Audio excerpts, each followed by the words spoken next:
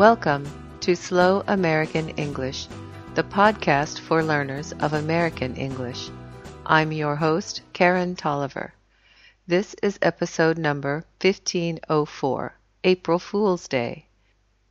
Each April 1st in the USA, people participate in April Fool's Day. Other countries also celebrate April Fool's Day or a similar Fool's Day.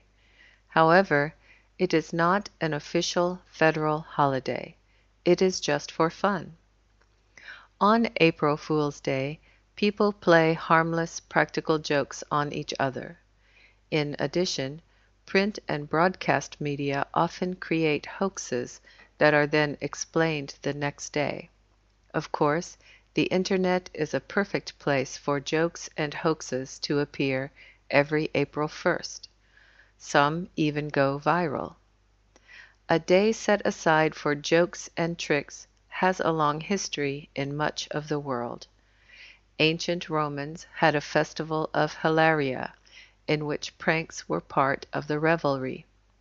In India, playful teasing is part of the long-standing Holi festival every spring.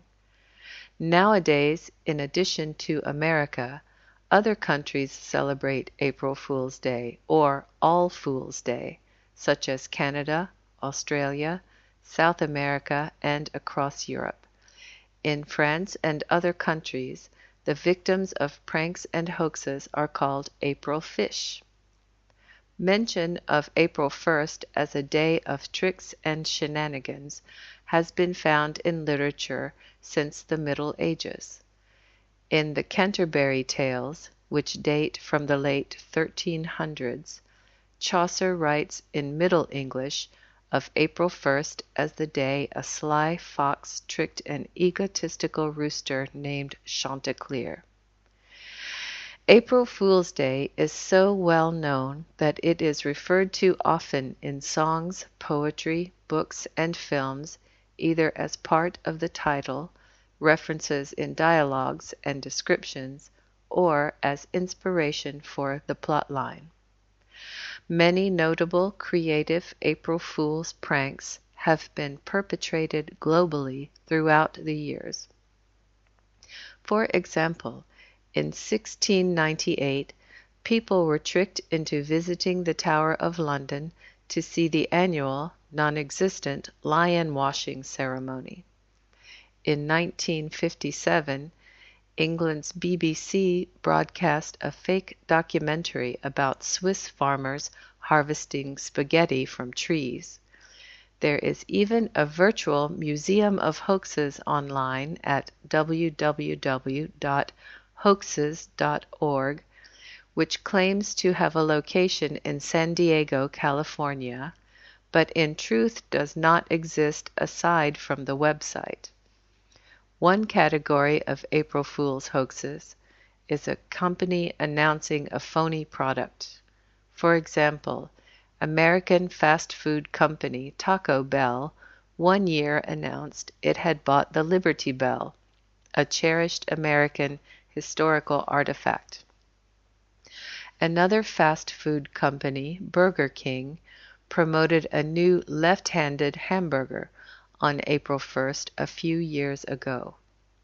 Individuals must be on high alert on April Fool's Day because friends and family may prank them by replacing their deodorant with cream cheese or by putting plastic pink flamingos in their front yards. Co-workers may secretly change one's computer operating system to a foreign language. Their bosses may send them on wild goose chases or ridiculous, pointless errands. That's the podcast for this time.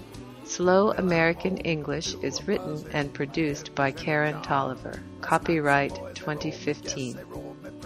The music for this podcast is written and performed by S.W. Campbell and used by permission. The opening theme song is Junie Says. The ending music is Beans and Dirty Rice. Find these songs and more music by this artist at www.soundclick.com/SW Campbell. Please visit www.slowamericanenglish.net for a free transcript of this podcast. There you can also download additional materials for a small fee. Such materials include regular speed recordings, vocabulary exercises, comprehension quizzes, and discussion topics. You can subscribe to Slow American English for free via iTunes. This has been Slow American English. I'm Karen Tolliver. Thank you for listening. Showed up one day. Well, that cat ain't good for nothing. Least of all, it gets him mad. She's chicken of the sea.